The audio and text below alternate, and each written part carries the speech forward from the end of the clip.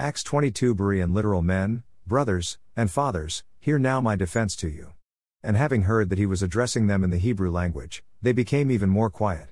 And he says, I am a Jew, a man born in Tarsus of Cilicia and brought up in this city at the feet of Gamaliel, having been instructed according to the exactness of the law of our fathers, being a zealous one of God, even as you all are this day, who persecuted this way as far as death, binding and betraying to prisons both men and women, as also the high priest and the whole elderhood bears witness to me, from whom also having received letters to the brothers, I was on my way to Damascus to bring also those being there, bound to Jerusalem, in order that they might be punished.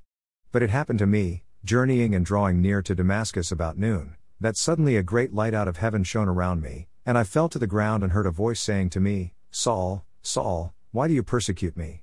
And I answered, Who are you, Lord? And he said to me, I am Jesus of Nazareth, whom you are persecuting. And those being with me indeed beheld the light, but they did not hear the voice of the one speaking to me. Then I said, What shall I do, Lord? And the Lord said to me, Having risen up, go to Damascus, and there it will be told you concerning all things that it has been appointed you to do. And while I could not see from the brightness of that light, I came to Damascus, being led by the hand by those being with me. And a certain Ananias, a devout man according to the law, borne witness to by all the Jews dwelling there, having come to me and having stood by me, said to me, Brother Saul, receive your sight. And the same hour I looked up at him. Then he said, The God of our fathers has appointed you to know his will, and to see the righteous one, and to hear the voice out of his mouth. For you will be a witness for him to all men of what you have seen and heard. And now why do you delay?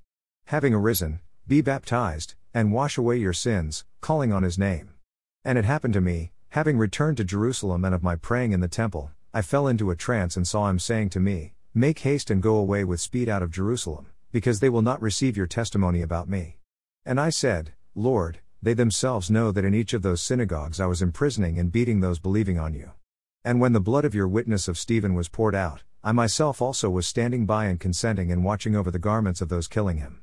And he said to me, Go, for I will send you far away to the Gentiles. Now they were listening to him until this word.